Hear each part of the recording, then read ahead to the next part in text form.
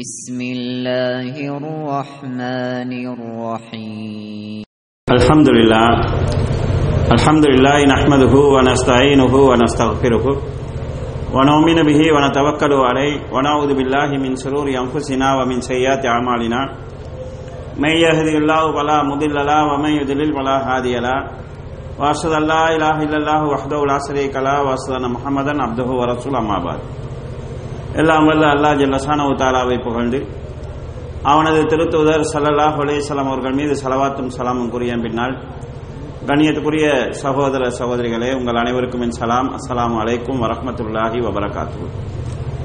அல்லாஹ்வுடைய பேரருளால் இந்த புனித ரமலானின் ஒரு இரவை அல்லாஹ்வுக்கு விருப்பமான முறையில் கழிப்பதற்காக நாம் இந்த இடத்திலே ஒன்று கூடியிருக்கிறோம்.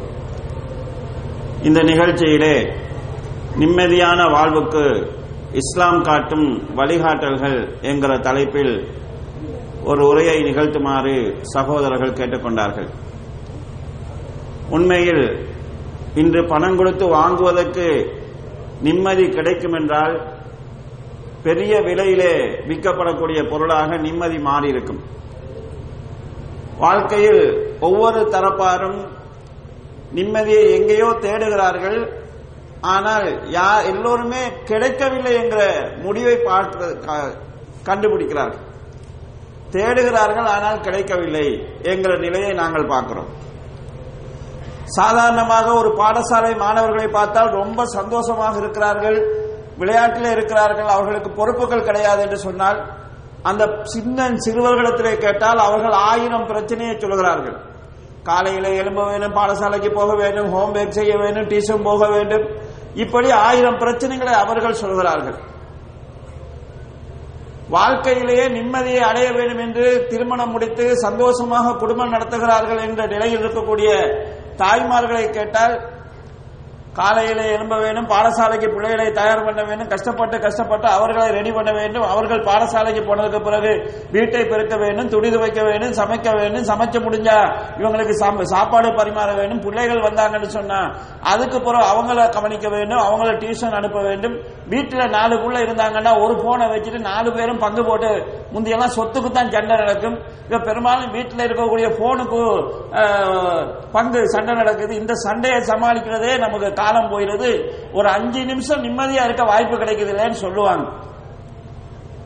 அப்படி கஷ்டப்படுறவங்கள ஒரு நாளைக்கு நீங்க பிள்ளையும் பார்க்க வேணாம், வீடும் கூட்ட வேணாம், துணியும் துவைக்க வேணாம், சமைக்கவும் வேணாம், நீங்க உங்க பாட்டுல நிம்மதியா ஒரு நாளைக்கு இருங்கன்னு விட்டீங்கன்னு சொன்னா, 2 மணிச்சாலும் தாண்டினா சொல்ல போறாங்க ஒரே போரா இருக்குது, சும்மா இருந்தா நிம்மதி இல்லைன்னு வாங்க. அப்ப மனிதன் நிம்மதி எங்கேயோ தேடுறாங்க, ஆனா கிடைக்க இல்லை. இது சம்பந்தமாக இஸ்லாம் எங்களுக்கு சொல்லக்கூடிய வழிகாட்டல் என்ன? அன்புக்குரிய சகோதரர்களே, அச்சம் இல்லாமலும் துக்கம் இல்லாமலும் வாழக்கூடிய வாய்ப்பு கிடைத்தால் எங்களுக்கு நிம்மதி கிடைக்கும். மனுஷனுக்கு அல்லாஹ் தஆலா கொடுத்த நிம்மதியை எதனால் அவன் இழந்தான் என்று நாங்கள் பார்க்க வேண்டும். நிம்மதியை நாங்கள் எங்க இழந்தோமோ அங்கதான் தேட வேண்டும். ஒரு முல்லாவுடைய கதை சொல்வார்கள். ஒரு நாள் வீட்டு முத்தத்திலே அவர் எதையோ தேடி கொண்டிருந்தாராம். ரொம்ப கஷ்டப்பட்டு தேடுறாரு. கூட வந்து சில பேர் அவருக்கு ஹெல்ப் பண்ணாங்க. என்னன்னு கேட்டா, வீட்டு சாவியை காணல, தேடிக்கொண்டிருக்கிறேன்னு சொல்லியிருக்கிறார். நல்லா தேடி தேடி பார்த்து கூட சொன்னவங்க சொல்றாங்க, இதுக்கு மேல இங்க தேடுறதுக்கு வாய்ப்பு இல்லை, நல்லா யோசிச்சு பாருங்க, சாவி எங்க காணாம போச்சுன்னு பாருங்க, கீயை நீங்க எங்க தொலைச்சிங்கன்னு சொல்லுங்க, இந்த இடத்துல இல்லைன்னு சொல்லும் போது முல்லா சொன்னாராம், கீ வந்து வீட்டுக்குள்ளதான் தொலைஞ்சிச்சுன்னு சொல்றாரு. ஏன் வீட்டுக்குள்ள தொலைஞ்சதை இங்க தேடுறீங்கன்னு கேட்கும் போது, வீட்டுல விளக்கு இல்ல, இங்கதான் நிலா வெளிச்சமா இருக்குது, அதனால இங்க தேடுறேன்னு சொல்றாங்க. நம்ம எங்க தொலைச்சோமோ அங்கதான் தேட வேண்டும். அன்புக்குரிய சகோதரர்களே, அல்லாஹ் தஆலா எங்களுடைய தந்தையும் தாயும் ஆதம் ஹவ்வா அலைஹிஸ்ஸலாம் 2 பேரையும் படைச்சு சொர்க்கத்துல தான் வச்சாங்க. எந்த கவலையும் இல்லாம, எந்த அச்சமும் இல்லாம, எந்த பதட்டமும் இல்லாமல், அவங்க பசி இல்லாம நிம்மதியாக வாழக்கூடிய ஒரு இடத்துல தான் அல்லாஹ் தஆலா வச்சாங்க. வச்ச அல்லாஹ் தஆலா அவங்களுக்கு ஒரே ஒரு கண்டிஷன் போட்டாங்க. ஒரு பழத்தை சுட்டி காட்டி, இந்த மரத்தினுடைய கனியை நீங்கள் சாப்பிடக்கூடாது, இந்த ஒன்றுதான் அவங்களுக்கு இருந்த தடை. அவர்கள் அந்த கனியை சாப்பிட்டார்கள். அதனால் பூமிக்கு அனுப்பப்பட்டார்கள். அன்புக்குரிய சகோதரர்களே, அப்ப மனிதன் தன்னுடைய வாழ்க்கையிலே நிம்மதியை இழந்ததற்கு அடிப்படை காரணம் அல்லாஹ்வுடைய கட்டளைக்கு மாறு செய்தது. அப்ப அல்லாஹ்வுடைய கட்டளைக்கு மாறு செய்யாத ஒரு வாழ்க்கைக்குள் நாங்கள் வருகிற போது நிம்மதியை காணலாம். நாங்க நிம்மதியை வெளியில தான் பார்க்கிறோம். நம்ம ஊர்ல ட்ரெயின் போகுது, தேர்ட் கிளாஸ்ல சில பேர் நிக்கிறதுக்கு கூட இடம் இல்லாம ஒத்த கால நின்று போவாங்க. அவனை பார்க்கும்போது வாழ்க்கையில நிம்மதி இல்லாத ஒரு வாழ்க்கை வாழ்கிறதாகத்தான் தெரியும். அதே ட்ரெயின்ல ஏசி பெட்டி இருக்கும், ஜன்னலெல்லாம் அடைச்சி ஏசியில ஹாயா குத்திட்டு போவாங்க சில பேர், பெஸ்ட் கிளாஸ்ன்னு சொல்லி. அவங்கள பார்த்தா நிம்மதியா பயணம் பண்றதா தான் தெரியும். ஆனா இப்படி யோசிச்சு பாருங்க, தேர்ட் கிளாஸ்ல ஒத்த கால நின்றுட்டு தொங்கிட்டு போறவன் டிக்கெட் எடுத்துட்டு போறான் ட்ரெயின்ல. ஏசி பெட்டியில ஒருவர் போறாரு, அவரு டிக்கெட் இல்லாம கலவுற போறாரு. இப்ப மனசுல யாருக்கு நிம்மதி இருக்கும்? இவன் ஒத்த கால நின்றுட்டு போனான், இவனுக்கு அச்சம் ஒன்று இல்லை, நான் என்ன பிடிச்சிருவாங்க, மானம் போயிடும், மரியாதை போயிடும், அச்சம் கிடையாது. ஆனா அவன் ஏசி பெட்டியில போகிறான், எப்ப மாட்டிக்குவோமோ, எப்ப செக்கர் டிக்கெட்டை கேட்பானோ, நம்ம அவமானப்பட்டுருவோமோ, அவன் சில நேரம் ஏசிக்குள்ள அவனுக்கு வேர்க்க ஆரம்பிக்கும். அப்ப வெளிப்படையான விஷயங்களை வைத்து நாங்கள் பார்க்க முடியாது. இது நான் எதுக்கு சொல்கிறேன் என்றால், சட்டத்துக்கு முரணாக, விதிகளுக்கு முரணாக, ஹலால்களுக்கு முரணாக, ஹராமான வழியிலே வெளிப்பகட்டாக வாழக்கூடியவர்கள் வெளியில் பார்க்கும் போது நிம்மதியாக வாழ்வதாக தெரிந்தாலும் அவங்களுடைய உள்ளம் நிம்மதியாக இருக்காது. தடைகளை செய்கிறவர்களுடைய உள்ளம் நிம்மதியாக இருக்காது. அடுத்து கண்ணியத்துக்குரிய சகோதரர்களே, ஆதம் அலைஹிஸ்ஸலாம் அவர்களும் ஹவ்வா அலைஹிஸ்ஸலாம் அவர்களும் ஏன் அந்த கனியை சாப்பிட்டார்கள்? சைத்தான் அவர்களை தூண்டினான். என்ன சொல்லி சைத்தான் தூண்டினான் என்று கேட்டால், சைத்தான் அவர்களுக்கு ஆசை காட்டினான். என்ன ஆசை? இந்த கனியை நீங்கள் சாப்பிட்டீர்கள் என்றால் மரணமே இல்லாத மலக்குகளாக மாறிடுவீங்க. அப்ப ஆதம் அலைஹிஸ்ஸலாம் அவர்களும் ஹவ்வா அலைஹிஸ்ஸலாம் அவர்களும் மரணமே இல்லாத அந்த மலக்குத்தன்மையை அடைவதற்கு ஆசைப்பட்டார்கள்.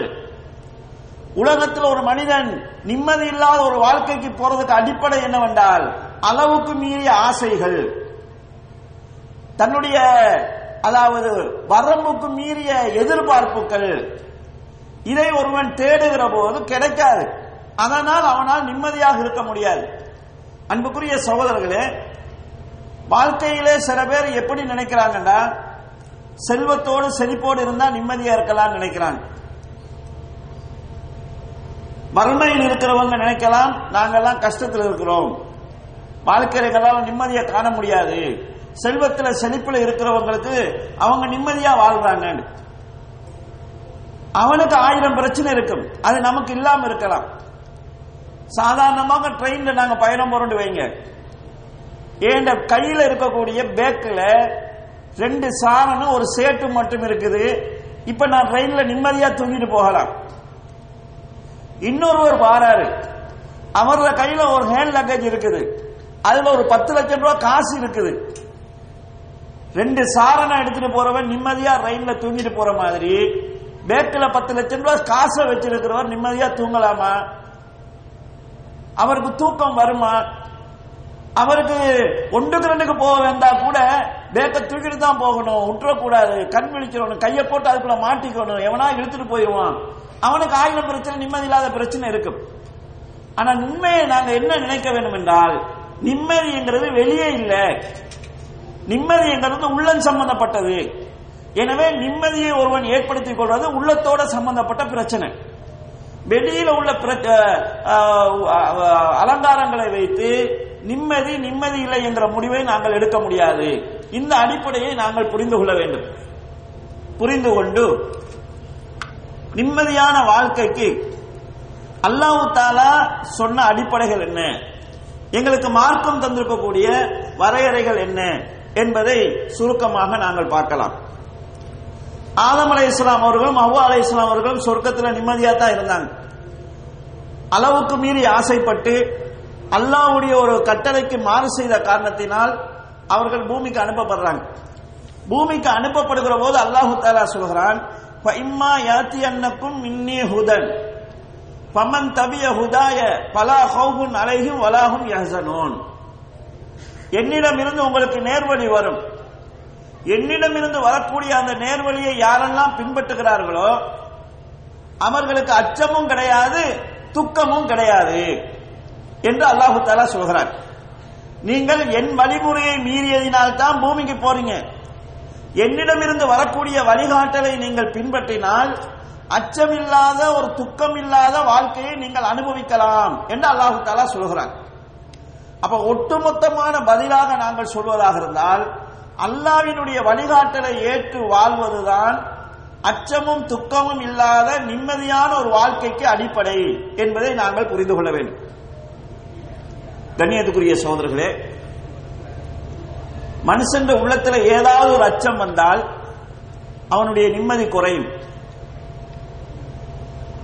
கடந்த காலங்களில் உலக அளவில் முதல் தர பணக்காரராக இருந்தவர் பில்கேட்ஸ். அவர் தான் உலகத்தில் மிகப்பெரிய பணக்காரர். இவர் ஒரு நாளைக்கு 18 மணித்தியாலம் வேலை செய்வார். உலகத்தின் முதல் தர பணக்காரர் 18 மணி நேரம் வேலை செய்யறார். நீங்கன்னா 8 மணித்தியாலம் வேலை செய்வீங்க, கூடுனா ஒரு 2 மணித்தியாலம் ஓவர் டைம் செய்வீங்க. அவர் 18 மணித்தியாலம் வேலை செய்யறார். அப்ப நிருபர்கள் அவங்ககிட்ட கேட்கிறாங்க, நீங்க தான் உலக மகா கோடீஸ்வரன் ஆயிட்டீங்களே, நீங்க எதுக்காக 18 மணித்தியாலம் வேலை செய்றீங்க என்று கேட்கிறாங்க.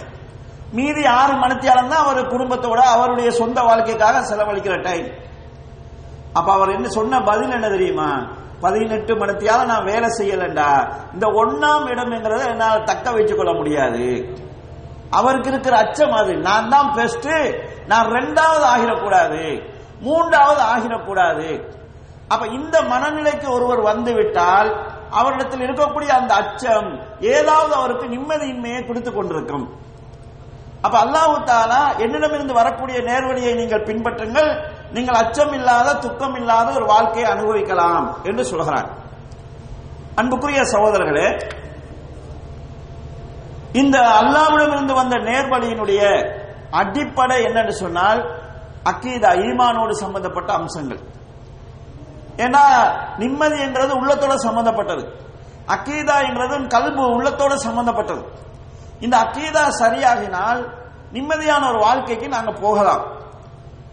இதனால் அல்லாஹ் தஆலா வேறொரு வசனத்திலே சூரா அஹ்காபினுடைய 13வது வசனத்திலே சொல்கிறான், இன்னல்லதீன காலு ரப்புனல்லாஹ், எவர்கள் அல்லாஹ் தான் எமது ரப்பு என்று சொல்லி சும்மஸ்தகாமு, அந்த சொன்ன வார்த்தையிலே தளம்பல் இல்லாமல் தளர்வு இல்லாமல் சந்தேகம் இல்லாமல் உறுதியாக நிலைத்து நிற்கிறார்களோ, பலா கௌபுன் அலைஹிம் வலாஹும் யஹ்ஸனூன், அவர்களுக்கு அச்சமோ துக்கமோ கிடையாது என்று அல்லாஹ் தஆலா சொல்கிறார்.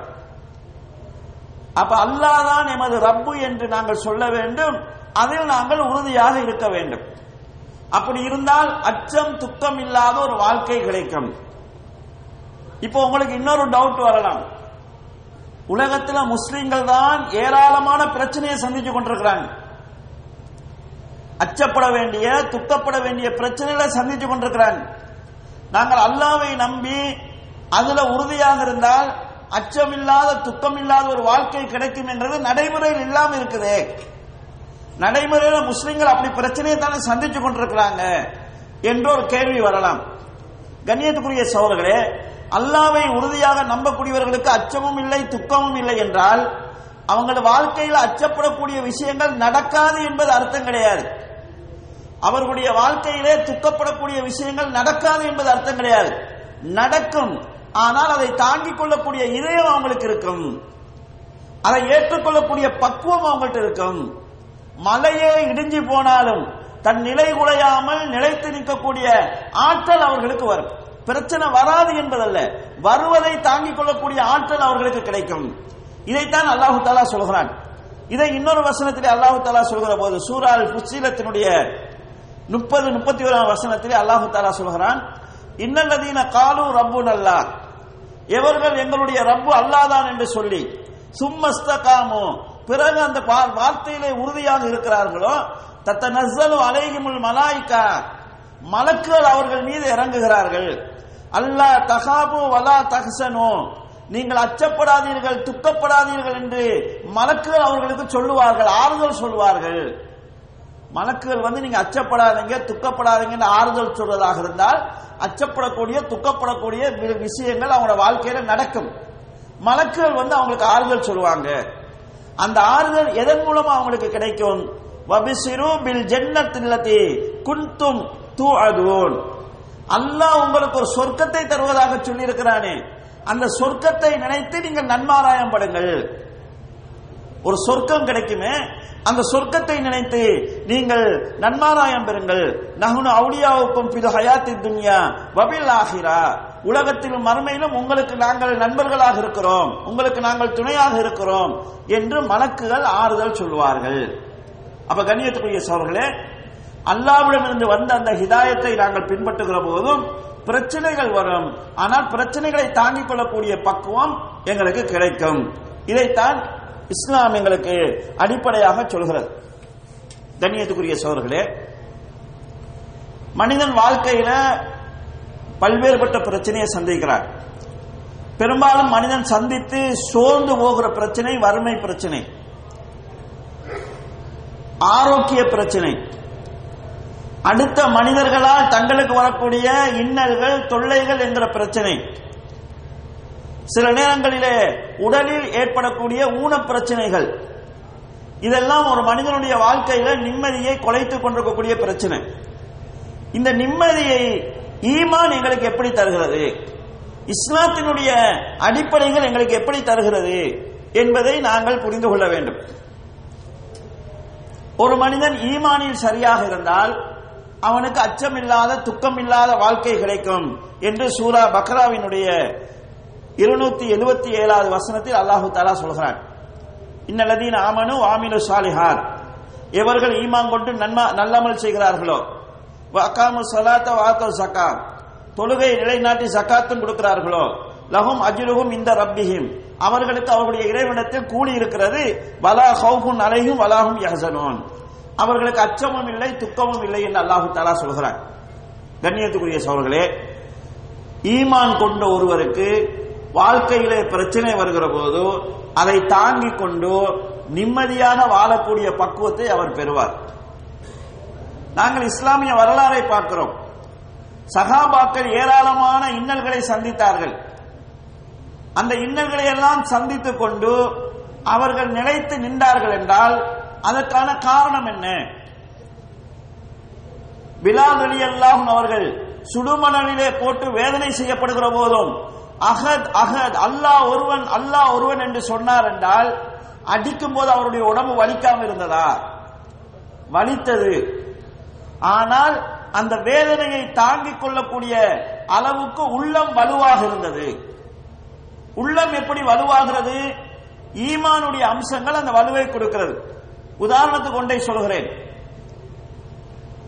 முஸ்லிம்கள் இந்த உலகத்தில் எங்களுக்கு என்ன இழப்பு ஏற்பட்டாலும் பிரச்சனை இல்லை, எங்களுக்கு சொர்க்கம் இருக்கிறது என்று நம்புகிறார்கள். எங்களுக்கு முன்னால பெரியோர் இன்பம் இருக்கிறது என்பதை தெரிகிற போது அந்த இன்பத்துக்கு முன்னால வரக்கூடிய துன்பங்கள் ஒரு மனுஷனுடைய வாழ்க்கையில் உண்மையான துன்பமாக இருக்காது. இந்த உலகத்திலே ஒரு மனிதன் சந்திக்கக்கூடிய நோவினைகளில் வேதனைகளில் மிகப்பெரிய வேதனையாக பிள்ளை பேர் இருக்கிறது. ஒரு தாய் குழந்தையை பெற்றெடுப்பதை மரணத்தின் மடிக்கு போய் வருவதாக விளக்கப்படுத்துகிறார்கள். ஒரு பெண் பிரசவிக்கிற போது அடையக்கூடிய வேதனையை, அந்த நோவை, அந்த வேதனையை அப்படியே எடுத்து ஒரு பொக்சிங் குத்துச்சண்டை வீரனுக்கு கடிச்சா அவன் அப்படியே வீழ்ந்துருவான். அந்த அளவான ஒரு வேதனையை ஒரு பெண் அந்த சந்தர்ப்பத்தில் சந்திக்கிறாள். குழந்தையை 10 மாசம் சுமக்கிற போதும், அந்த 10 மாசமும் விரும்பிய உணவை சாப்பிட முடியாமல் இருக்கிற போதும், விரும்பின மாதிரி தூங்க முடியாமல் இருக்கிற போதும் எல்லா பெண்களும் ஏராளமான வேதனைகளை சந்திக்கிறார்கள். இந்த வேதனை சிரமங்களை தாங்கிக் கொள்ளக்கூடிய பக்குவம் அவர்களுக்கு எப்படி கிடைக்கிறது என்றால் 10 மாசத்துக்கு பிறகு எனக்கு ஒரு குழந்தை கிடைக்க போகுது என்கிற சந்தோஷம் இந்த வேதனைகளை சின்னதாக்குது. அப்ப பின்னால கிடைக்க போகிற ஒரு சந்தோஷத்தை நினைத்து இடைவெளியில போகிற போது வரக்கூடிய வேதனைகளை தாங்கிக் கொள்ளக்கூடிய பக்குவம் மனுஷனுக்கு இருக்கிறது. ஒரு முஸ்லிம் எனக்கு முன்னால சொர்க்கம் இருக்கிறது, நான் நல்ல வழியிலே போனால் எனக்கு சொர்க்கம் கிடைக்கும் என்று நினைக்கிற போது இடைவெளியிலே அவனுக்கு இந்த உலகத்திலே அவன் அடையக்கூடிய துன்பங்கள் சாதாரணமா ஆகிறது. இது ஒரு நகைச்சுவை கதையா கூட சொல்வான். சில பேருக்கு அவன் துன்பப்படணும் இல்லை, மற்றவன் படுற துன்பத்தை சந்திச்சாலும் அவனோட கஷ்டம் அவனுக்கு பெருசா விளங்காது. அது கூட சைக்காலஜில உள்ளதுதான். ஒரு மன்னர் இருந்தாராம், அவர் ஒரு அறிவித்தல் விட்டாராம், நான் விரும்பக்கூடிய பழத்தை யாராவது ஒருவர் எனக்கு கொண்டு தந்தால் அவருக்கு நான் பரிசு கொடுப்பேன். ஒருவேளை நான் அவர் கொண்டு வரக்கூடிய பழம் எனக்கு விருப்பமான பழம் இல்லை என்றால் அது அவருடைய வாயில திணிச்சு தண்டனை கொடுப்பேன்னு சொல்றாராம். ஒரு ஆள் மாங்காவை கொண்டு வந்தாராம், இதானா எனக்கு விருப்பம்னு சொன்ன மாங்காவை எடுத்து அவனோட வாயில செருவினாராம். இப்படி ஒவ்வொருத்தரும் அவன்கிட்ட கொண்டு வந்தாங்களாம். ஒரு ஆள் அன்னாசிக்கா கொண்டு வந்திருக்கிறார், இந்த அன்னாசியை எடுத்து இதுதான் எனக்கு விருப்பம், இது எனக்கு விருப்பமானது இல்லைன்னு சொல்லி அவன் வாயில திணிச்சானாம். வாயெல்லாம் காயப்பட்டு ரத்தம் வருகிறது, அவன் சிரிச்சானாம். அப்ப கேட்டாங்கன்னா, அட வேதனை வர நேரத்தில் எப்படிடா நீ சிரிக்கிறாய் என்று சொல்லும்போது, நான் தானே அன்னாசிக்கா கொண்டு வந்தேன், எனக்கு பின்னால ஒருத்தன் பலாப்பழம் கொண்டு வந்திருக்கிறான், அவன் வாயில திணிக்கும் போது என்ன பாடுபடுவான்னு நினைக்கும் போது எனக்கு சிரிப்பு வருதுன்னு சொன்னான். அடுத்தவன் படுற வேதனையை பார்க்கும் போது கூட தன் வேதனையை மறக்கிற நிலை மனுஷனுக்கு இருக்குது. இப்ப இது நாளை மறுமையில நமக்கு கிடைக்கக்கூடிய சந்தோஷத்தை காண்கிற போது இங்க உள்ள பிரச்சனை சின்னதாக ஆகிவிடும். அல்லாஹ் தஆலா அல் குர்ஆன்ல மூசா அலைஹிஸ்ஸலாம் ஃபிரௌன் அவங்களுடைய அந்த காலகட்டத்தில் நடந்த சூனியக்காரர்களுக்கும் மூசா அலைஹிஸ்ஸலாம் அவங்களுக்கும் இடையில நடந்த அந்த போட்டியை சொல்கிறாங்க. போட்டியில சூனியக்காரர்கள் தோத்துறாங்க. தோத்த உடனே அவங்க ஈமான் கொள்கிறார்கள். ஈமான் கொண்ட உடனே ஃபிரௌன் தண்டனை அறிவிக்கிறான். ஏன் அனுமதி இல்லாமல் நீங்கள் ஈமான் கொண்டு விட்டீர்களா? உங்களை மாறுகால் வெட்டி ஈச்ச மரத்தில் ஆணியால அடிச்சு உங்களை சிறுக சிறுக நான் கொலை செய்வேன். அப்பதான் கடுமையா வேதனை செய்றவர் யார் என்பதை நீங்க அறிஞ்சுப்பீங்க என்று தண்டனை சொல்கிறான். கைய கால வெட்டி ஈச்ச மரத்தில் அடிப்பேன்னு சொல்றான். எவ்வளவு கடுமையான ஒரு தண்டனை! இந்த தண்டனை கிடைக்கும் அவங்களுக்கு தெரியும். நம்ம சில நேரம் யாரோடையாவது கோவம்னா கடுமையா பேசுவோம், பல்ல கலட்டி கையில தருவோம்னு சொல்லுவோம். யாரும் பல்ல கலட்டி கொடுக்கறது கிடையாது. தோலை உரிச்சு உப்பு போட்டுருவோம்னு சொல்லுவோம். அதெல்லாம் நடக்காது. சும்மா ஒரு பேச்சுக்கு நம்ம சொல்றது. சொல்றவனுக்கு நடக்காதுன்னு தெரியும், கேட்கிறவனுக்கு நடக்காதுன்னு தெரியும். ஆனா ஃபிரௌன் பேச்சுக்கு சொல்லல, செய்ய போறான். அந்த அதாவது ஏற்கனவே சூனியக்காரர்களாக இருந்து இஸ்லாத்தை ஏத்தவங்க சொன்ன பதில் என்ன தெரியுமா? உன்னால முடிஞ்சதை நீ செய், உன்னால் முடிந்ததெல்லாம் எங்களுடைய இந்த உலக வாழ்க்கையை நாசப்படுத்துவதுதான். நீ சொல்வதை நாங்கள் கேட்டால் நீ இந்த உலகத்தில் எங்களுக்கு சில சிறப்புகளை தருவாய். அந்த சிறப்பை நாங்கள் ஏற்றுக்கொண்டா மறுமையில நரகத்தை அடைய வேண்டி வரும். அந்த நரகத்துக்கு முன்னால நீ தரக்கூடிய இந்த சிறப்புகளை வச்சு ஏமாற நாங்க தயார் இல்லை. நீ சொல்வதை நாங்கள் கேட்கவில்லை என்றால் எங்களை நீ தண்டிப்பாய். உன் தண்டனைக்கு நாங்கள் பயந்தோம் என்றால் இதைவிட பெரிய தண்டனை நரகத்தை நாங்கள் அடைய வேண்டி வரும். எங்களுக்கு கிடைக்க போகிற சொர்க்கத்தை நினைக்கிற போது நீ தரக்கூடிய இந்த தண்டனை என்கிறது எங்களுக்கு சாதாரணமானது என்று அதை ஏற்றுக்கொண்டார்கள் என்று நாங்கள் பார்க்கிறோம். எனவே ஈமான் வலுவாக இருந்தால் மனிதன் தன் வாழ்க்கையிலே வரக்கூடிய பிரச்சனைகளை சாதாரணமாக எடுத்துக்கொண்டு உள்ளத்தில் பிரச்சனை வராம அவன் பார்த்துக் கொள்ளலாம். சங்கடம் இல்லாம வாழ முடியாது. ஆனால் அதை தாங்கிக் கொள்ளக்கூடிய இரும்பு இதயத்தை அல்லாஹு தஆலா தருவான். அப்ப ஈமானை வளர்ப்பதினூடாக இந்த பிரச்சனைகளிலிருந்து நாங்கள் நிம்மதி பெறலாம் என்பதை பார்க்கிறோம். இன்னொரு அம்சம் கண்ணியத்துக்குரிய சகோதரர்களே, தவக்குல் என்ற ஒன்றை இஸ்லாம் எங்களுக்கு சொல்லுது. தவக்குல் என்று சொன்னால் எங்களுடைய பிரச்சனைகளை அல்லாஹ்விடத்திலே பொறுப்பு சாட்டுவது. பொறுப்பு சாட்டுவது என்றால் நாங்கள் முயற்சி செய்யாமல் பொறுப்பு சாட்டுவதல்ல, முயற்சி செய்யணும், முடிவை அல்லாஹ்வுடைய கையில விட்டுறணும். எனக்கு நோய் வந்திருக்குது, மருந்து செய்கிறேன், குணமாகலையா, அல்லாஹ்வுடைய முடிவு. இந்த பொறுப்பு சாட்டுதல் என்கிறது மனதுக்கு பெரிய ஆறுதலை தரும். எனக்கு வாழ்க்கையில் ஒரு பிரச்சனை வந்துட்டு வைங்க, நான் ஊர்ல உள்ள மந்திரிட்ட போறேன், என்னுடைய பிரச்சனையை சொல்றேன். அவர் சொல்ல நீங்க பயப்படாதீங்க, இதை நான் பார்த்துக்கிறேன், இது இப்போ உங்க பிரச்சனை இல்லை, இது ஏன் பிரச்சனை, இப்படி எல்லாம் சொல்லுவாங்க. பெரும்பாலும் இப்படி 100 சொன்னாங்கன்னா 1வது நடக்குமான்னு தெரியாது. இருந்தாலும் மனசுக்கு ஒரு தெம்பு வருது, மினிஸ்டர் பார்த்துக் கொள்வதா சொல்லிட்டாரு. அப்ப அந்த மனசுல இருக்கக்கூடிய பாரம் இறங்குது. எங்க கையில 2 பேக் இருக்குது, ஒரு பேக்கை இன்னொரு ஆள்கிட்ட கையில கொடுத்தோம்னா எங்கட பாரம் கொஞ்சம் குறையுது. மனசுல இருக்கக்கூடிய பிரச்சனையை ஒரு ஆள்கிட்ட சொல்லிட்டோம், அவரு நான் ஓகே நான் பாக்குறேன்னு சொல்லிட்டாரு, மனசுல அந்த பாரம் குறையுது. இந்த மாதிரி நாங்க உலகத்துல ஒருவர்கிட்ட ஒருவர் உதவி கேட்கலாம். ஆனால் பொறுப்பு சாட்டுதலுக்கு முழுமையாக தகுதியானவன் யார் என்று சொன்னால் அல்லாஹ் தான் தகுதியானவன். உங்களுடைய வாழ்க்கையில பிரச்சனைகள் வருகிற போது அதிலிருந்து விடுதலை பெறுவதற்காக முயற்சி செய்யுங்கள்.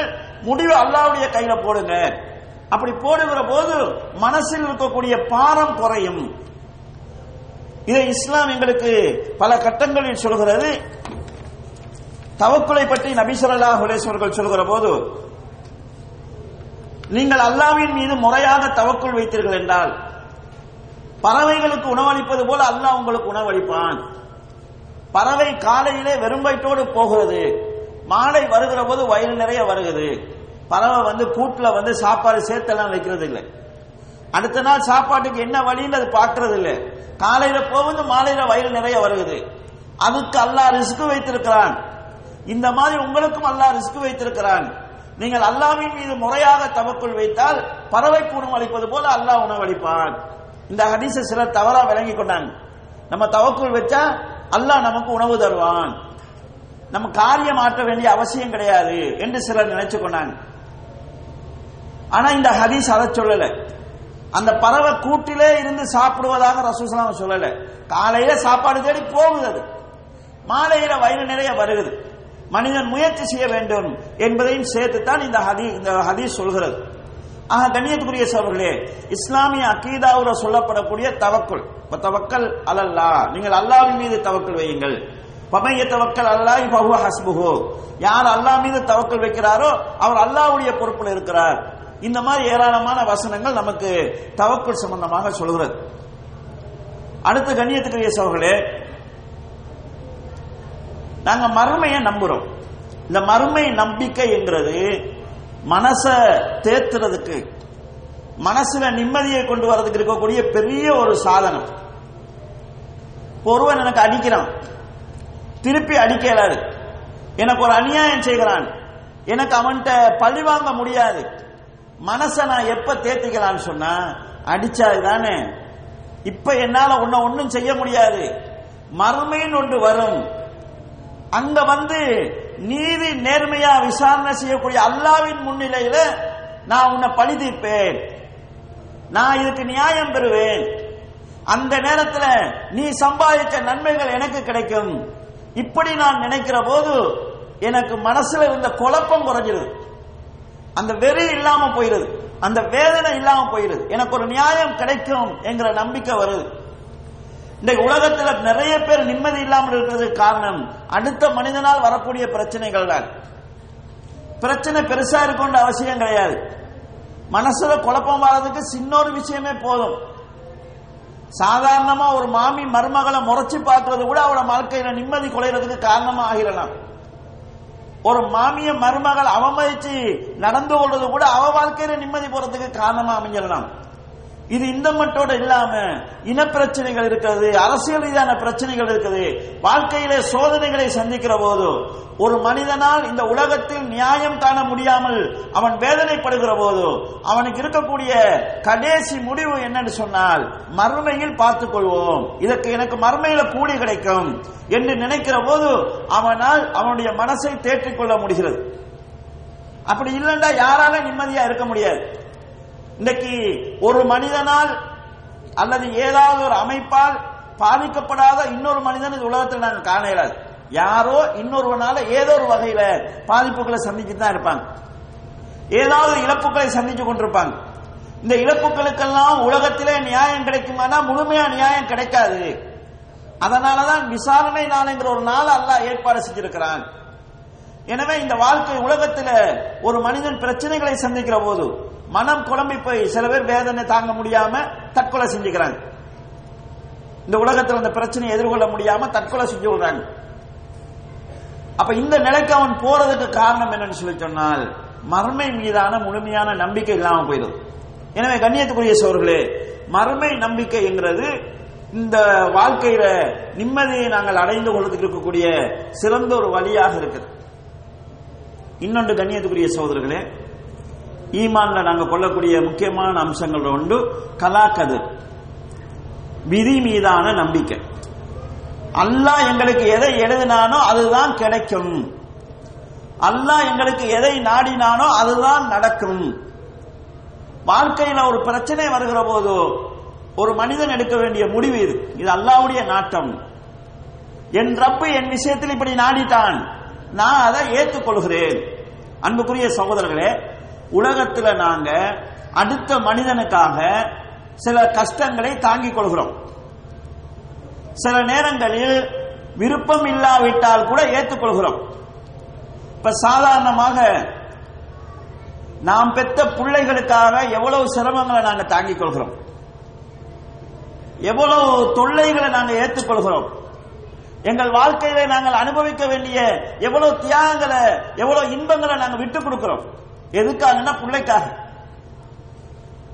வெளிநாட்டில் இருக்கக்கூடிய சில வாப்பாமார் இருக்கிறாங்க, கல்யாணம் முடிச்ச புதுசில வெளிநாட்டுக்கு வந்திருப்பான். அவனுடைய வாழ்க்கையில அவன் அனுபவிக்க வேண்டிய வசந்தங்களுடைய காலங்கள் எல்லாம் வெளிநாட்டிலேயே கழிஞ்சு போயிடும். அவன் தன் வாழ்க்கையில் அனுபவிக்க வேண்டிய எந்த இன்பத்தையும் அனுபவிக்காமல் வெளிநாட்டில் இப்படி நின்று அவன் வேலை செய்யறான்னு சொன்னா பிள்ளைகளுடைய நலன். அப்ப அடுத்தவங்களுக்காக நாங்க வாழ்க்கையில நிறைய சிரமங்களை தாங்கிக் கொள்றோம். மனைவிக்காக கணவன் நிறைய சிரமங்களை தாங்கிக் கொள்கிறான், கணவனுக்காக மனைவி நிறைய சிரமங்களை தாங்கிக் கொள்றாங்க. இப்படி இருக்கும்போது என் ரப்பு நான் வறுமையில் இருக்க வேண்டும் என்று நாடிவிட்டான், நான் அந்த நாட்டத்தை ஏற்றுக்கொள்கிறேன். என் ரப்பு எனக்கு நோய் என்று விதித்து விட்டான், முயற்சி செய்யணும். முடிவு நோய் குணமாக சொன்னால் என் ரப்பு என் விஷயத்தில் எடுத்த முடிவு, இதை நான் ஏற்றுக்கொள்கிறேன் என்ற மனநிலைக்கு நாங்கள் வருகிற போது இந்த வாழ்க்கையில சந்திக்கக்கூடிய பிரச்சனைகள் எல்லாம் நமக்கு மனசுல குழப்பத்தை உண்டாக்காது, மனசுல பாரத்தை உண்டாக்காது. கண்ணியத்துக்குரிய சோதரர்களே, மனுஷன் இந்த உலகத்தில் இழப்புகளால நிறைய கவலைக்கு ஆளாகிறான். அதனால அல்லாஹ் தஆலா இதை ஒரு சோதனை என்று சொல்கிறான். வல நபுலுவன்னக்கும் பிஷைஇம் மினல் ஹௌஃபி வல் ஜூஇ வ நக்ஸின் மினல் அம்வாலி வல் அன்ஃபுஸி வஸ் ஸமராத். உங்களை அச்சத்தை தந்து, பசியை தந்து, உங்களுடைய விவசாயங்களை அழியச் செய்து, உங்களுடைய விருப்பத்துக்குரிய உயிர்களை எடுத்து உங்களை நாங்கள் சோதிப்போம் என்று அல்லாஹ் தஆலா சொல்கிறான். இந்த சோதனைகள் வருகிற போது சில பேர் என்ன செய்யறாங்கன்னா இறைவனை மறுக்கிற நிலைக்கு போறாங்க. நீ மறுத்தாலும் மறுக்காவிட்டாலும், நீ ஏற்றாலும் ஏற்காவிட்டாலும் நடந்தது அது மாறாது. ஏத்துக்கொண்டு போனா உனக்கு நன்மை, ஏற்காம போனா இது ஒன்றும் இல்லை. நான் சின்ன வயசுல ஒருவரை சந்தித்தேன். அவர் முஸ்லிம், ஆனா நாஸ்திக சிந்தனையில இருக்கிறார்.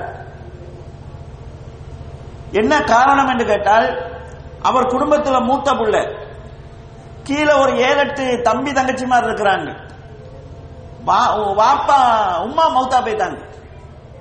அவருடைய கேள்வி என்னண்டா, அல்லாஹ் ரஹ்மான் என்று சொல்றீங்க, அல்லாஹ் அன்பான் என்று சொல்றீங்க, 7-8 புள்ள இருக்கிற நிலையில என் உம்மாவை அல்லாஹ் மௌத்தாக்கிட்டான், அவன் எப்படி அன்பாளனா இருப்பான்? சரி, நீங்க இதை சொல்லி அல்லாஹ்வை நிராகரிச்சிட்டீங்க, மௌத்தா போன உம்மா திரும்பி வரப்போறாவா? நடக்காது. அல்லாஹ்வுடைய நாட்டம் யாருக்காகவும் அவன் பார்க்கறது கிடையாது. உலகம் இயங்க வேண்டும் என்றால் அல்லாஹ்வுடைய ஏற்பாடு இப்படி நடந்துட்டு தான் இருக்கும். அப்ப கலாக்கதிர் மீதான சரியான நம்பிக்கை என்கிறது ஒரு மனிதனுடைய வாழ்க்கையில நிம்மதியை கொடுக்கும். நபி ஸல்லல்லாஹு அலைஹி வஸல்லம் அவர்கள் இதனால கலாக்கதிர் விஷயத்துல தலையிடாதீங்க, கூட பேசாதீங்கன்னு சொல்றாங்க. நாங்க நம்பி இருக்கக்கூடிய நாங்க கூட சில நேரத்துக்கு தடுமாறிடுவோம். சில நேரங்கள்ல ஒரு மனுஷனுக்கு ஒரு வாழ்க்கை, ஒரு பயணம் போறான், 10 நிமிஷம் லேட் ஆயிருச்சு, லேட்டாகி போயிட்டு ஒரு வாகனத்துல முட்டிட்டான்னு வைங்க, உடனே நம்ம என்ன சொல்லணும், ஒரு 5 நிமிஷம் முன்னால போயிருந்தா பிரச்சனை நடந்திருக்காது. நீங்க 5 நிமிஷம் முன்னால போனாலும் கலாக்கதிர் படி என்ன நடக்கணுமோ அது நடக்கும். அதனாலதான் நபி ஸல்லல்லாஹு அலைஹி வஸல்லம் சொன்னார்கள், உங்களுக்கு எது பயனளிக்குமோ அதை அடைந்து கொள்ள நீங்கள் முயற்சி செய்யுங்கள், ஆர்வம் காட்டுங்கள், சோர்ந்து போய்விடாதீர்கள்.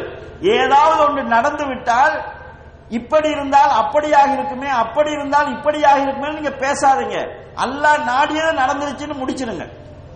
ஏனென்றால் இப்படி இருந்தால் அப்படியா இருக்குமே என்று நாங்க பேசுவது சைத்தானின் வாசலை திறந்து விட்டுரும், ஃபித்னாவுடைய வாசலை திறந்து விடும் என்று ரசூல் ஸல்லல்லாஹு அலைஹி வஸல்லம் சொல்றாங்க. எனவே கண்ணியத்துக்குரிய சகோதரர்களே, கலாக்கதிர் மீதான நம்பிக்கை என்றது பெரிய அளவுல மன நிம்மதியை தரும்.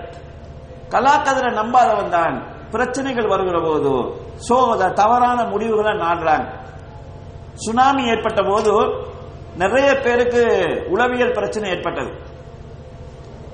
அந்த நேரங்களில் அவங்களை ஆற்றுப்படுத்துறதுக்காக உளவியலாளர்கள் கவுன்சிலிங் செய்தார்கள். அவங்க சொன்ன முடிவு என்னன்னு சொன்னால், ஏனைய மக்களை சமாதானப்படுத்துவதை விட முஸ்லிம்களை சரி பண்ணுவது ரொம்ப லேசா இருந்தது. ஏன்னா ஓரளவாவது கலாக்கதிர் மீது உள்ள நம்பிக்கை அவங்களுக்கு இருக்குது. அந்த நம்பிக்கை இருந்து அவங்கள பாதுகாக்குது. எனவே இந்த கலாக்கதிர்ல நாங்க உறுதியான நம்பிக்கை எங்களை வளர்த்துக் கொள்வோம் சொன்னால் வாழ்க்கையில வரக்கூடிய நிறைய பிரச்சனைகளை சர்வ சாதாரணமாக ஏற்றுக்கொண்டு போகக்கூடிய உளப்பக்குவத்தை அல்லாஹு தஆலா அதிலே தருகிறார். அடுத்தது கண்ணியத்துக்குரிய சகோதரர்களே, பொறுமைக்கு நன்மை இருக்குது. இந்த பொறுமையை இஸ்லாம் நிறைய எங்களுக்கு போதிக்குது. நோன்பு கூட பொறுமையை உண்டாக்கக்கூடிய ஒரு அமல் தான். நபி ஸல்லல்லாஹு அலைஹி வஸல்லம் எந்த அளவுக்கு சொல்றாங்கன்னா, ஒரு மூமினுடைய வாழ்க்கையில எல்லாமே அவனுக்கு ஹைரா இருக்குது. அவனுக்கு ஏதாவது நன்மை நடந்தால் அல்லாஹ்வை புகழுகிறான், அவனுக்கு ஏதாவது ஆபத்துக்கள் நடந்தால் பொறுத்துக் கொள்கிறான். ரெண்டுக்குமே அவனுக்கு நன்மை கிடைக்கிறது. எந்த அளவுக்கு என்றால் அவனுடைய காலில் ஒரு முள்ளு குத்தினால் கூட அது அவனுக்கு நன்மையா முடியுது. அப்ப வாழ்க்கையிலே இன்னல்கள் வருகிற போது, வாழ்க்கையிலே சோதனைகள் வருகிற போது இதன் மூலமாக எனக்கு நன்மை கிடைக்குது என்று நினைத்தால் அந்த சோதனைகள் அவனுக்கு பெருசா தெரியாது. அவங்க சொல்றாங்க, ஒரு மனிதன் அல்லாஹ் தஆலா சொல்கிறான், உலகத்துல கண் இல்லாம பிறக்கிறவங்க, கண்ணுல பார்வை இல்லாம பிறக்கிறவங்களை பார்த்தா பாவப்பட்ட ஜென்மங்களா எங்களுக்கு தெரிவாங்க. ஆனா ஒரு வகையில் அவங்க பாக்கியம் பெற்றவர்கள். நபி ஸல்லல்லாஹு அலைஹி வஸல்லம் சொல்றாங்க, அல்லாஹ் தஆலா சொல்கிறான், என்னுடைய அடியானுடைய நேசத்துக்குரிய கண்ணை நான் எடுத்து அதை அவன் பொறுத்து கொண்டால் அதற்காகவே நான் அவனுக்கு சொர்க்கத்தை கொடுப்பேன் என்று நபி அல்லாஹ் தஆலா சொல்வதாக நபி ஸல்லல்லாஹு அலைஹி வஸல்லம் சொல்றாங்க. இப்ப 2 கண்ணு ஒருவருக்கு பறிபோய் விட்டது என்றால் அது அவருடைய வாழ்க்கையிலே பெரிய ஒரு இழப்பு தான். ஆனால் அதை அவர் பொறுத்துக் கொள்கிற போது அதுவே சொர்க்கம் போறதுக்கு காரணமா அமைகிறது.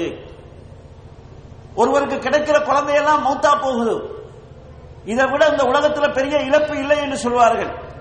அதுக்கு குழந்தை பருவத்திலே பிள்ளைகளை இழப்பது என்பது ரொம்ப வேதனையானது. ஆனால் ரசூல் ஸல்லல்லாஹு அலைஹி வஸல்லம் என்ன சொல்றாங்க, ஒருவருக்கு 3 குழந்தைகள் கிடைத்து சின்ன பருவத்தில் அந்த குழந்தைகள் மரணித்து போய்விட்டால் அதன் காரணமாக அவருக்கு சொர்க்கம் கிடைக்கும் என்று சொல்கிறார்கள். உடனே ஒரு சஹாபி கேட்கிறார், யா ரசூலல்லாஹ் 2 குழந்தை மௌத்தா போனாலும் கிடைக்குமான்னு கேட்கிறாங்க. 2 குழந்தை மௌத்தா போனாலும் கிடைக்கும் என்று ரசூலுல்லாஹ் சொல்றாங்க. இப்போ எனக்கு 10 குழந்தை இருக்குது, ஒரு ஆளுக்கு 3 குழந்தை கிடைச்சு 3 குழந்தையும் மௌத்தா போச்சுது. உலகத்தின் பார்வையில் நான் கொடுத்து வைத்தவன், அவரு பலாய் பிடிச்சவர், முசிபத்து பிடிச்சவர், சனியம் பிடிச்சவர். அதனாலதான் அல்லாஹ் தஆலா அவருக்கு கொடுக்கல, குதிரையினுடைய குணத்தறிஞ்சுதான் அல்லாஹ் கொம்ப கொடுக்கல.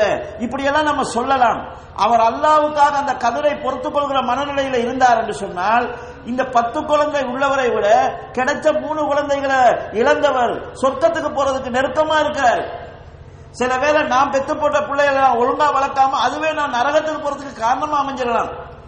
அப்ப இந்த பொறுமை என்கிறது, அந்த பொறுமையினுடைய உண்மையான தன்மை ஒருவன் நடந்து கொண்டால் உலகத்தில் அடையக்கூடிய இந்த சின்ன சின்ன இழப்புகளை பொறுத்தளவுல தாங்கிக் கொள்ளக்கூடிய பக்குவம் அவனுக்கு கிடைக்கிறது. அதன் மூலம் நன்மை நடக்கிறதாக அவன் நினைக்கிறான். இதே போல கண்ணியத்துக்குரிய சகோதரர்களே, இந்த உலகத்துல மனுஷன் வாழ்க்கையில பிரச்சனைகள் வருகிறது.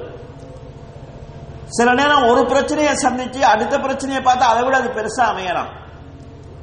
அப்ப மனுஷன் என்ன நினைக்கிறான்னா, வாழ்க்கையில எனக்கு ஒரே சோதனையா இருக்குது, நெருக்கடியா இருக்குது, நிம்மதி இல்லாத ஒரு வாழ்க்கைக்கு நான் போகிறேன்னு நினைக்கிறார். ஆனால் இந்த பிரச்சனைகளுடைய முடிவு என்ன என்றது யாருக்கும் தெரியாது, அல்லாஹ்வுக்கு தான் தெரியும். முடிவு நல்லதாக இருக்கலாம் என்று நாம் நினைத்தோம் என்று சொன்னால் இந்த பிரச்சனை எங்களுக்கு சின்னதாக தெரியும். அல் குர்ஆன் அல்லாஹ் தஆலா சொல்கிறான், வஅஸா அன் தக்ரஹு ஷைஅன் வஹுவ கைருல் லக்கும். நீங்கள் சில விஷயங்களை வெறுக்கலாம், ஆனால் அது உங்களுக்கு நல்லதாக இருக்கும் என்று அல்லாஹ் தஆலா குர்ஆனில் சொல்கிறார். உதாரணத்துக்கு ஒரு சம்பவத்தை பாருங்கள். யூசுப் அலைஹிஸ்ஸலாம் 11 சகோதரர்களோட வாப்பாவோட சந்தோஷமா இருக்கிறாங்க. கூட பிறந்த சகோதரர்களே அவரை கொலை செய்ய பார்க்கிறாங்க. இறுதியில ஒரு காட்டுல கிணத்துல தூக்கி போட்டு போயிடுறாங்க. இது அவங்க வாழ்க்கையில சந்திச்ச பெரிய ஒரு சோதனை. அந்த கிணத்துக்கு வந்தவங்க அந்த குழந்தை எடுத்து உரியவங்கிட்ட கொடுக்காம எகிப்துல கொண்டு போய் அடிமையாக வியாபாரம் செஞ்சிடறாங்க. ஒரு சுதந்திரமான நபிக்கு பிறந்த பிள்ளை அடிமை என்ற நிலைக்கு ஆளாகிறாங்க. வாழ்க்கையில சோதனை. அவரை எடுத்து வளர்த்தவருடைய வீட்டில் இருக்கக்கூடிய அந்த எஜமானுடைய மனைவி இந்த புள்ள மேல ஆசைப்படுறாங்க. ஆசைப்பட்டு அவரை தவறாக அடைவதற்கு முயற்சி பண்றாங்க. அல்லாஹ்வுக்கு துரோகம் செய்யக்கூடாது, என்னை வளர்க்கிற எஜமானுக்கு துரோகம் செய்யக்கூடாது என்று தவறிலிருந்து அவங்க ஒதுங்குறாங்க. ஆனால் அவர் குற்றவாளியாக காணப்படுகிறார். தவறு செய்ய இழுத்த பெண்ணு என்ன யூசுப் கற்பழிக்க பார்த்தார் என்று குற்றச்சாட்டு சுமத்துறாங்க. தப்பு செய்ய விரும்பாமலே குற்றவாளி என்ற நிலைக்கு ஆளாங்க. சோதனை. அதன் பிறகு சிறைக்கு போகிறாங்க. சிறையில் பல வருஷங்கள் இருக்கிறாங்க. கிட்டத்தட்ட 9 வருஷங்கள் செய்யாத குற்றத்துக்கு சிறையில் இருக்கிறார்கள். இது அவங்க வாழ்க்கையில சந்திச்ச சோதனை. சிறையில 2 பேர் கண்ட கனவுக்கு விளக்கம் சொல்றாங்க. அந்த கனவு சரியாக அவர் சொன்ன மாதிரி நடக்கிறது. மன்னன் ஒரு கனவு காண்கிறான். அந்த கனவுக்கு விளக்கம் தேடி இந்த சிறையில இருந்த இவருடைய நண்பர்கள் இவங்கிட்ட கனவுக்கு விளக்கம் கேட்கிறாங்க. அந்த கனவுக்குரிய விளக்கத்தை சொல்கிற அதே நேரத்தில் எகிப்து நாட்டை வறுமையிலிருந்து பாதுகாக்கக்கூடிய ஒரு திட்டத்தையும் சொல்றாங்க. அதனால் அந்த நாட்டு மன்னன் இவரை விடுதலை செய்து அந்த நாட்டின் பொருளாதாரத்துறைக்கு அமைச்சராக ஆக்குகிறார். கண்ணியத்துக்குரிய சோழர்களே, கிணத்துல போடுகிற போதும், அடிமையாக விற்கிற போதும், செய்யாத குற்றத்தை சுமக்கிற போதும், சிறையில வாடுகிற போதும் அவர் சோதனையைத்தான் சந்தித்தார். அந்த சோதனைகள் தான் அவரை எகிப்தினுடைய அமைச்சராக மாத்துகிறது. அவரை கிணத்துல போடலன்னு சொன்னா பலஸ்தீன்ல தான் இருந்திருப்பாரு. அவர் சிறைக்கு போகலன்னா சிறையில் அந்த கனவு காண்கிறவங்க சந்திச்சிருக்க மாட்டாங்க. அப்ப அல்லாஹ் தஆலா இந்த சம்பவத்தை அல்லாஹ் குர்ஆன்ல சொல்லிட்டு யூசுப் அலைஹிஸ்ஸலாம் சொல்றாங்க, அல்லாஹ் தஆலா தன் நோக்கத்தை மிக நுணுக்கமாக அடைவான். இப்ப சிறையில போடும்போது எனக்கு நிம்மதி இல்ல, நான் அவமானப்பட்டுட்டேன்னு யூசுப் அலைஹிஸ்ஸலாம் பதறி இருந்தாங்கன்னா அது அவங்களுக்கு சிறையில போட்டது நலவுதான். அப்ப அல்லாஹ் தஆலா சில சிரமங்களை தந்து வாழ்க்கையினுடைய ஒரு வெற்றியை தரலாம். அந்த சிரமத்தை அல்லாஹ் எதுக்கு தருகிறான்னு எனக்கு தெரியாது, உங்களுக்கும் தெரியாது. முடிவு ஹைராக இருக்கலாம். நாம் நல்ல நிலையில் இருக்கும் போது முடிவு ஹைராக. எனவே நான் ஒரு வாழ்க்கையில் ஒரு பிரச்சனையை சந்திக்கிற போது இந்த பிரச்சனை ஊடாக அல்லாஹ் எனக்கு ஒரு நலவை தரலாம் என்று நான் நினைச்சால் அந்த பிரச்சனை எனக்கு மனசுல நிம்மதியில குழப்பத்தை உண்டு பண்ணாது. கண்ணியத்துக்குரிய சோழர்களே, இன்னும் ஒரு 10 நிமிஷத்துக்குள்ள நான் முடிக்க வேண்டும். சுருக்கமாக சில விஷயங்களை சொல்லிக்கொண்டு செல்கிறேன். இப்படி அக்கீதாவோடு சம்பந்தப்பட்ட ஒரு பகுதி இருக்கிறது. இந்த அக்கீதாவை மனசுல ஆழமா பதிஞ்சு கொண்டால் இந்த உலகத்துல சோதனைகளை தாங்கிக் கொள்ளக்கூடிய பக்குவம் வரும், வேதனையை தாங்கிக் கொள்ளக்கூடிய பக்குவம் வரும், எல்லாம் நடக்கும். ஆனா தாங்கிக் கொள்றதுனால மனசுல பிரச்சனை இருக்காது, மனசுல நிம்மதி இருக்கும். வாழ்க்கையில பெரிய சோதனைகளை சந்திக்கிறது மனசுல நிம்மதியாக இருக்கக்கூடிய பக்குவத்தை அல்லாஹு தஆலா தருவாங்க.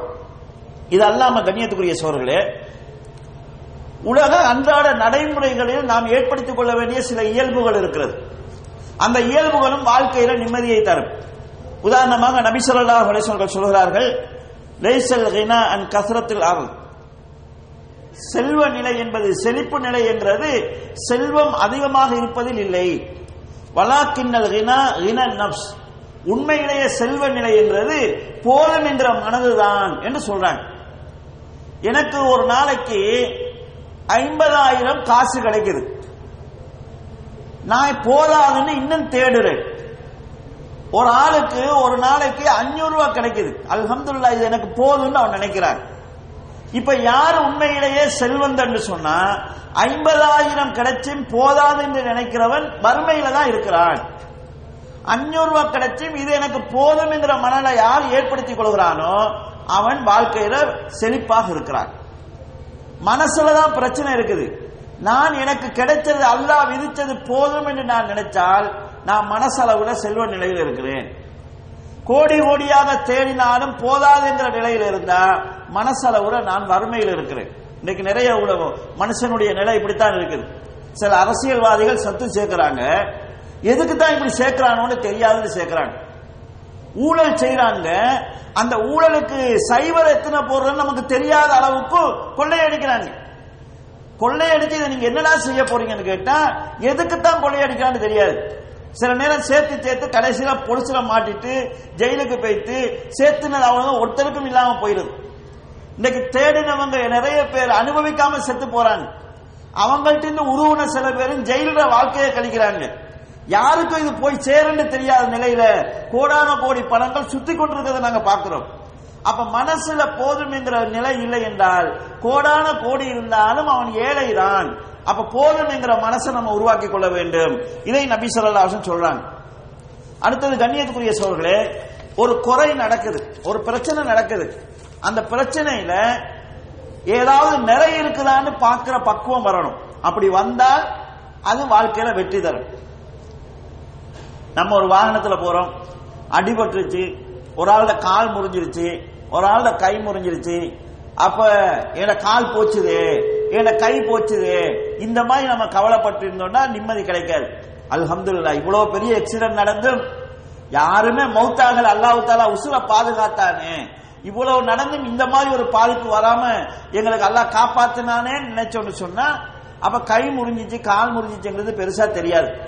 அல்லாஹ் தஆலா உஹது யுத்தம் சம்பந்தமாக சொல்கிற போது இதை சொல்லுகிறான். உஹது யுத்தத்துல முஸ்லிம்கள் நிறைய பாதிக்கப்பட்டாங்க. பிறகு ரசூல் ஸல்லல்லாஹு அலைஹி வஸல்லம் கொல்லப்பட்டாங்கன்னு ஒரு வதந்தி பரவிச்சு. யுத்தம் முடிஞ்சதுக்கு பிறகு சஹாபாக்கள் சந்தோஷப்பட்டாங்க. ஏன் சந்தோஷப்பட்டாங்க தெரியுமா? 70 பேர் மௌத்தா போயிருக்கிறாங்க, நிறைய பேர் கைகால் துண்டாக்கப்பட்டிருக்கிறது. ஆனால் சஹாபாக்களுக்கு இருந்த சந்தோஷம் என்னடா, அல்ஹம்துலில்லாஹ் ரசூல்லா பாதுகாக்கப்பட்டாங்க. என் வாப்பா மௌத்தா போயிருக்கிறாரு, என் தம்பி மௌத்தா போயிருக்கிறான், ரசூல்லா பாதுகாக்கப்பட்டாங்க. அப்ப இதை நினைச்சும் போது அவங்களுக்கு கவலை இல்லாம போச்சு.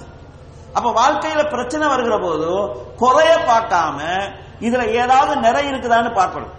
குடும்ப வாழ்க்கை நடத்துகிற போது மனைவியில என்னென்ன குறைன்னு பார்க்காம என்ன நிறைன்னு பார்க்கணும். இப்படி நிறைகளை காண நாங்கள் பழகி கொண்டோம் என்றால் வாழ்க்கையில பிரச்சனைகளை நாங்க சுமூகமாக லேசா ஏற்றுக்கொள்ளக்கூடிய பக்குவம் கிடைக்கும்.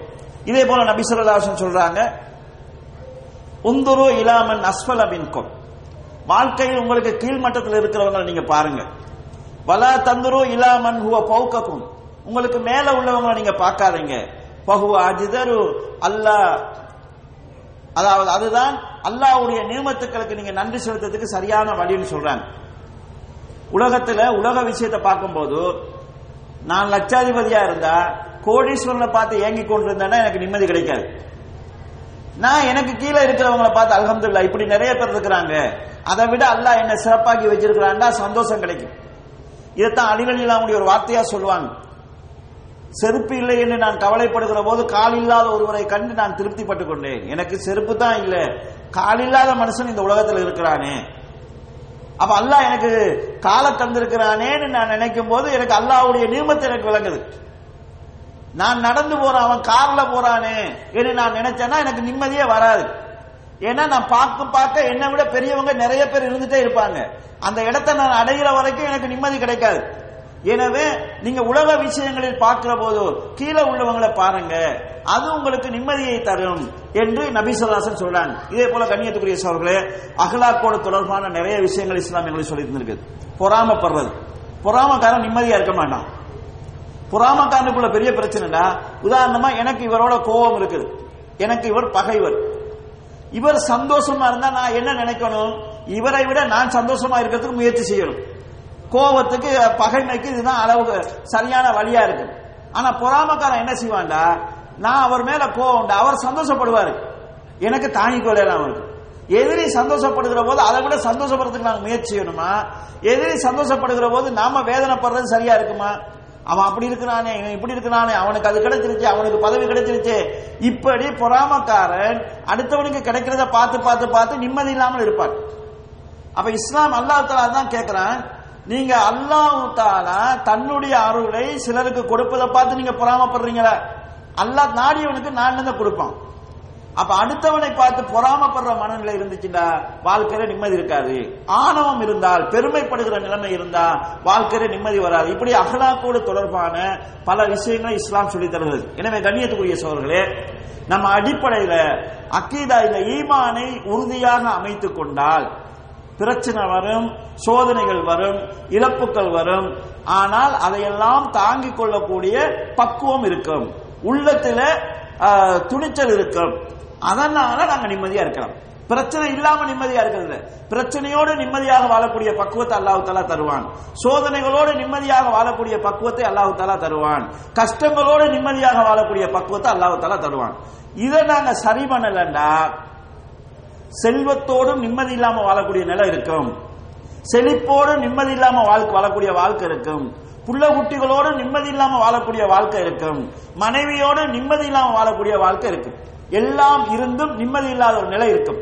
நாங்க ஈமான சரி பண்ணணும்டா எது இல்லை என்றாலும் நிம்மதியாக இருக்கக்கூடிய ஒரு சூழலை அல்லாஹு தஆலா தருவான். இந்த அடிப்படையில் தான் அல்லாஹு தஆலா எங்களுக்கு என்னிடமிருந்து உங்களுக்கு நேர்வழி வரும், அதை யார் பின்பற்றுகிறார்களோ அவர்கள் அச்சம் இல்லாத, துக்கம் இல்லாத ஒரு வாழ்க்கையை அனுபவிப்பார்கள் என்று அல்லாஹு தஆலா சொல்கிறான். எனவே கண்ணியத்துக்குரிய சகோதரர்களே, அடிப்படையில் நாங்கள் எங்களுடைய உள்ளத்தை பலப்படுத்துவதாக இருந்தால், உள்ளத்தை உறுதிப்படுத்துவதாக இருந்தால், அக்கீதாவை சரியாக விளங்கி அதை ஆழமாக எங்களுடைய உள்ளத்தில் பதிந்து கொள்ள நாங்கள் முயற்சி செய்ய வேண்டும். அதே போன்று இஸ்லாம் எங்களுக்கு கற்றுத்தந்திருக்கக்கூடிய பண்பு, பழக்க வழக்கங்கள், உள்ளத்தோடு சம்பந்தப்பட்ட பழக்க வழக்கங்கள், அன்றாட வாழ்க்கையோடு சம்பந்தப்பட்ட அஹ்லாக் பண்பாடுகளை நாங்கள் வளர்த்துக் கொள்கிற போதும் நாங்கள் நிம்மதியாக வாழலாம். இந்த அடிப்படையில் நிம்மதியை பெற்றுக் கொள்வதற்கு நாங்கள் முயற்சியணும். நிம்மதி என்பது உள்ளத்தோடு சம்பந்தப்பட்டது. உள்ளத்தை சரி பண்ணினால்தான் நிம்மதியை நாங்கள் அடைய முடியும். இந்த நிம்மதியை அல்லாஹு தஆலா என்னுடைய வாழ்க்கையிலும் உங்களுடைய வாழ்க்கையிலும் ஏற்படுத்துவானாக என வேண்டி விடைபெறுகிறேன். வாஹிரு தவ்வானா அல்ஹம்துலில்லாஹி ரப்பில் ஆலமீன். வஸ்ஸலாமு அலைக்கும் வரஹ்மத்துல்லாஹி வபரகாத்துஹு.